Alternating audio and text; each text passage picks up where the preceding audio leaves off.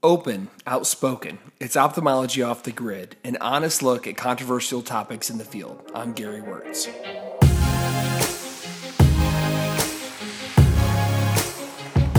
From his signature thumbs-up airplane selfies on Facebook to a Bhangra reggae Bolly funk band, Dr. Paul Singh is a man of many passions. In this episode, however, we're going strictly clinical. I wanted to speak to Paul about a procedure he has devoted significant efforts to, laser floater removal.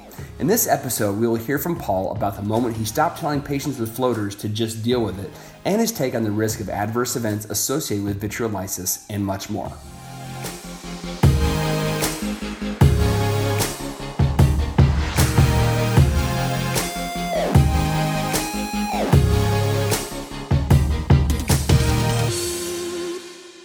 Ophthalmology Off the Grid is an independent podcast supported with advertising by Alcon. Today I have Dr. Paul Singh, who is joining us with Off the Grid. And Paul, man, I just want to say thanks for coming on, and I cannot wait to talk to you about all things Paul Singh. Oh man, thanks for having me. Oh man, this is going to be fantastic. So, Paul, I think I first started hearing your name kind of coming through like the glaucoma circles, like doing a lot of glaucoma stuff. But then there was this like wave, like this tidal wave, the tsunami of floater removal press. And it was like, all of a sudden, floater removal is like this crazy new topic that's everywhere. And this seems like something that you have really been a champion for. I just want to like back up. I want to back the bus up to the beginning. When was it that you had a patient, or what was the tipping point where you're like, man, I'm going to yag that? Oh yeah, I'm going to yag that. What? Tell me the story, because it had to be something. I'll try to make it as quick as we can, the Cliff Notes version. But first of all, I was a skeptic like a lot of people out there. I had no idea about vitreolysis or floater removal. So I had a patient of mine who's a physician, right? Every year came in with the same complaint. I got a Weiss ring, it's bothering me. I can't move, I can't see without moving my eye. So he came in every year. I kept saying the same thing. Just deal with it. You'll live with it. It's not my problem. Right. It's all good. Get used to it. I do other stuff. Exactly. I'm a cataract refractive glaucoma guy. So anyway, what happened is all of a sudden he gets so frustrated. He goes, I'm going to go to a retina guy. I'm like, cool, go ahead. Hey, knock yourself out. Yeah, I'm like, all good, man. So he goes to the retina guy, really good guy. And the retina guy's like, wait, you're phakic, you're 45, and you're a doctor, and you have a Weiss ring? Not doing a vitrectomy. Right. So this guy gets really frustrated. He went to the East Coast to a guy who's been doing this vitreolysis procedure for a long time, and that's Dr. Karikoff. And he used this kind of specified laser. Well, this doctor comes back after having the treatment done. He's like, oh my God, Paul, you've got to start looking into this. It worked. So I looked at his vitreous, and it was gone. I'm like, holy cow. So literally that week, my old monster water cooler like laser finally died. So I went to Academy that year, and LX, the company that makes this laser, actually had this new procedure, a new laser came out, and I needed a YAG anyways. So I bought the laser just because I needed a YAG. So it was like I didn't think about it. Confluence of serendipity, man. Right. Okay. All right. So then I came back, and I'm like, I'll do a couple, laser floaters here and there. After doing one or two of the kind of the prime kind of Weiss ring kind of patients that were safe, I saw these patients come back. I'm like, oh my God, A, it worked, and B, it's safe. And then 3, these are happy patients. These are like patients coming back saying, I can read again, I can drive again. These are practice advocates. Oh my God, they started basically exploding out and telling everybody this is a procedure you got to do, and telling their friends. And next thing you know, we're getting people coming in without advertising, just people needing this. There's such a need and a void of something to treat these patients with. Well, it's really interesting how, and this is the classic case of unmet need, right? There's an unmet need of people who probably don't need a vitrectomy. That's maybe a little bit more aggressive than we would recommend, but are chronically bothered by obscurations in their visions, floaters. And the technology, and maybe it was, do you ever think like, man, if this guy wasn't a physician, maybe I wouldn't have taken his like story so seriously. But the fact that you had a young physician patient who you felt like he was a trustworthy source, and he sought this guy out and came back, and I feel like that there's a real pearl here, and we can learn a lot from our patients if we just listen to them, don't you think? Absolutely. I mean, we think about cataract surgery. You have a guy who's a 20/30 cataract, or 20/25, but glare at night to 20/60. His vision is on the Snellen's not bad, but you're like, well, if you're having complaints and you're having difficulty with daily functioning, we'll do something about it. It's the same principle. If you have someone coming in with a floater and saying, I have to move my eye to kind of see, or I can't read it, I can't drive at night because it gets in the way, that's as significant, for me at least, in seeing the outcomes as a cataract patient. So I think you're right, listening to them, not ignoring them, and not poo-pooing them. These people have been trained for so many years that nothing can be done. Right. So when these guys come, floaters are your friends. Your floaters are friends, get used to them, call them names, right? Right. And then they come in, and you'd be amazed at how many people I do. I see a floater in the middle of vitreous. I'm like, hey, do you have a floater? Oh my God, yeah, doc. well, now we can do something. Really? I thought nothing could be done. There's those people in your offices without even advertising, just there, and they're been trained to ignore it, and it really bothers them. All right, so give me the Cliff Notes version of how do you categorize these floaters? Obviously, Weissring, very clear. But I know there's a couple of categories you've sort of defined and help sort of categorize. I want you to, in your own words, sort of explain that. I'll butcher it. So yeah, no worries, man. Well, the first thing, you want to have symptomology. You want to have symptoms. If patients have symptoms, that's the only thing I treat. Just because I see a floater, I don't do anything about it. But we categorize it more in kind of depth and where they're located. The key factors, you want to pick a patient who has a floater that's in the middle of the vitreous or kind of mantle anterior. If it's too far posterior by the retina, you don't want to treat it. And if it's too close to your lens. So I look at positioning, location. I look at also, is it easy for me to document when I see the patient? Can I see it, and can I correlate without the patient's symptoms? A lot of times you'll ask a patient, hey, where do you notice it? Does it come from the top, bottom, left? Where does it come from? And they'll describe it to you. So being able to correlate it with the patient. Looking at the density, there's amorphous clouds, these string-like clouds. The amorphous clouds actually do very well, but they can take multiple sessions sometimes. So expectation building. The ones that I do not think are treatable, really, are the ones where they're like asteroid hyalinosis. These thin lines and thin dots and fibers that some of the younger people come in with. We've tried them on those patients. They don't seem to be as happy. But the larger amorphous clouds, like post-cataract surgery patients, those large Weissrings, those people are extremely happy. And we've actually seen quality of vision improvement based upon objective testing, too, on those patients. So do you have an eye trace? I do. Is that a technology you like? I've used it a lot for this. And I think I've seen some data or something you're going to present on that. I mean, I don't want to burst the balloon. But no worries, man. Can you talk to us a little bit about what you see with eye trace? Yeah, so first of all, we've noticed now, we actually presented ASCRS this year and last year on data on retrospective study on patient satisfaction. So we've known that patients are happy. And they would come in saying, Doc, I can see better. Quality, contrast is better. We couldn't objectively show that. So finally, we went ahead and did a study using the eye trace, which is basically a rate, a lot of people know, ray tracing.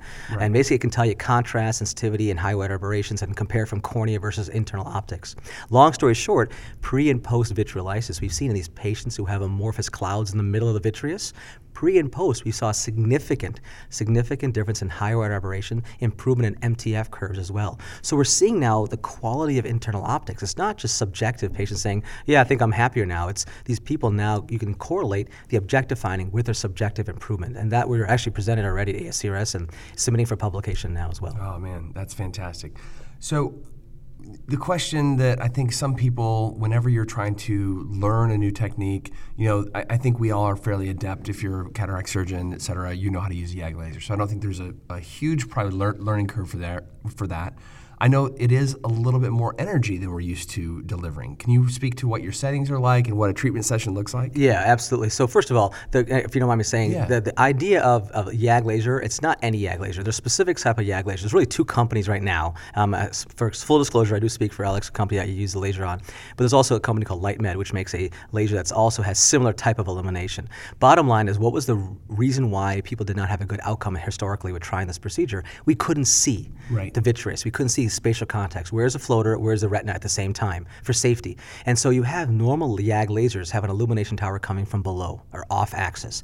What these guys did with these lasers is they made an illumination tower central or coaxial. That gives you that spatial context and the ability to see. So number one, we have to make sure we use the right technology.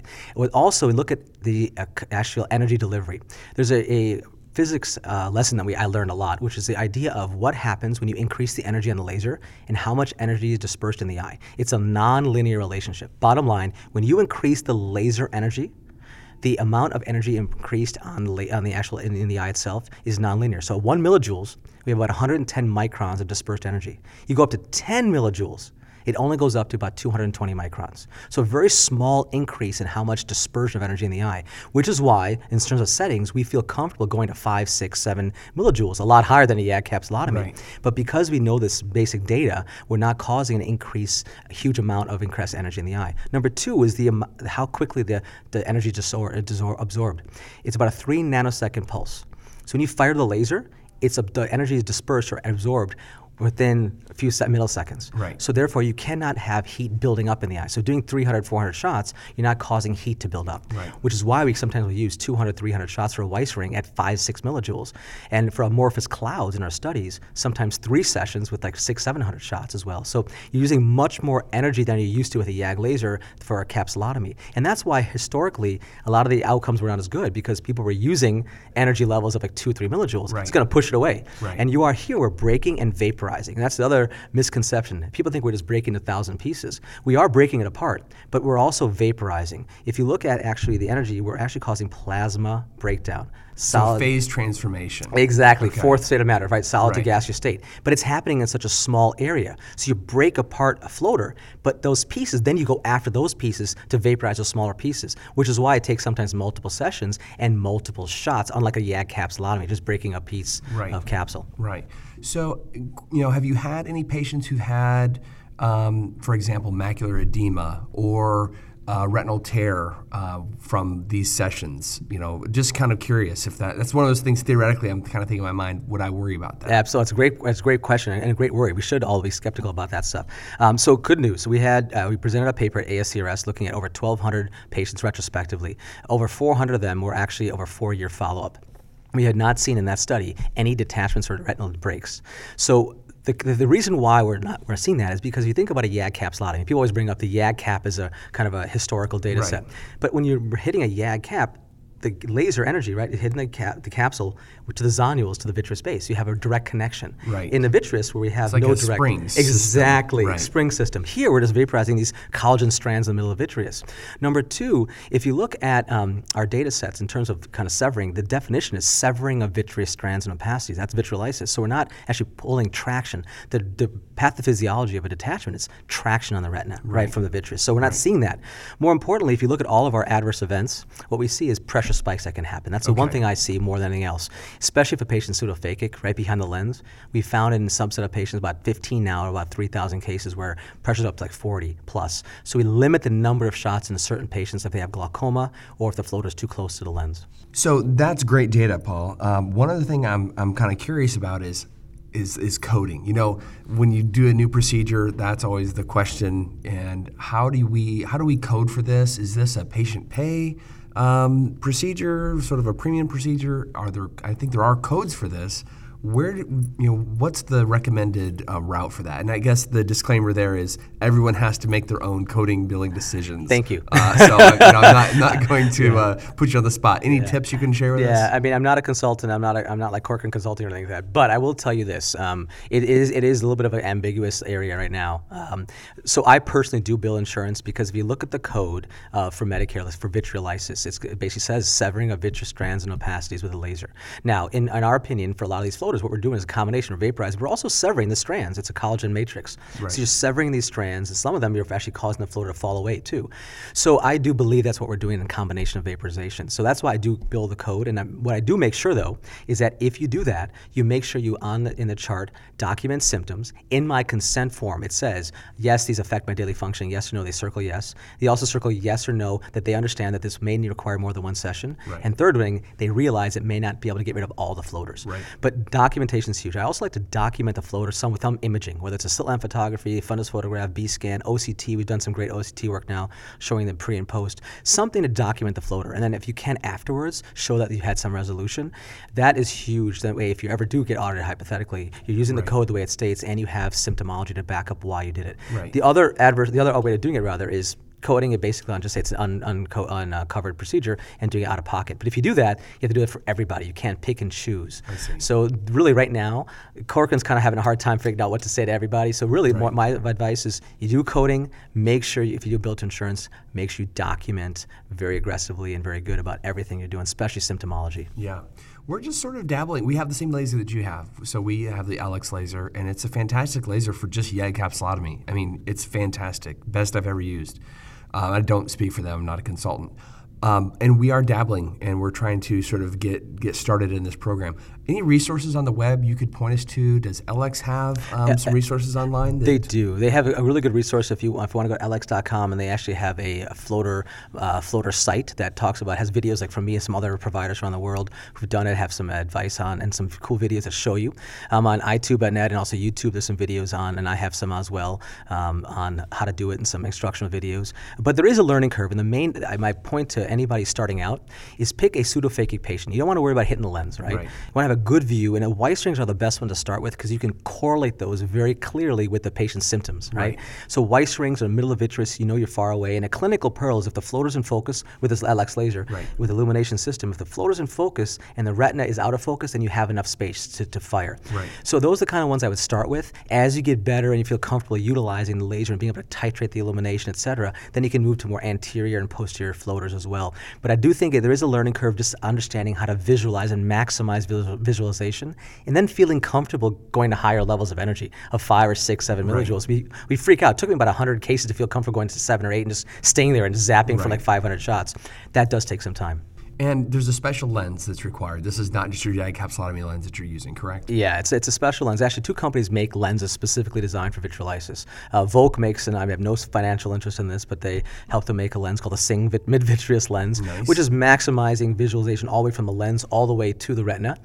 They also have another one called the Idris lens. They're both very good lenses. The Ocular Instruments also makes a set of 3 lenses as well, which are also designed specifically for maximizing visualization. Oh, man. Paul, I think we're going to wrap it there. I wanted this to be a quick, hard-hitting, just the facts. Just the facts. Okay? No worries, man. But I want to make sure that you know that we're going to do another podcast at some point in the future where we sort of unpack. I want to know more about your story. You're a musician. Yeah, man. You've got a lot of really cool things going on professionally, and so we've just hit the very tip of the iceberg. All good. But, man, thank you so much for coming on the show today. Thanks, man. Appreciate it.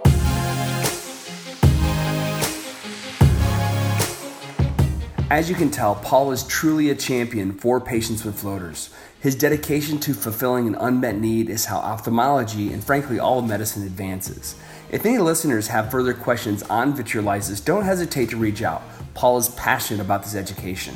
So with that, thanks for listening to Ophthalmology Off the Grid. For more episodes like this, visit itube.net/podcast. And if you like what you hear, please be sure to rate us. It would mean the world. Until next time.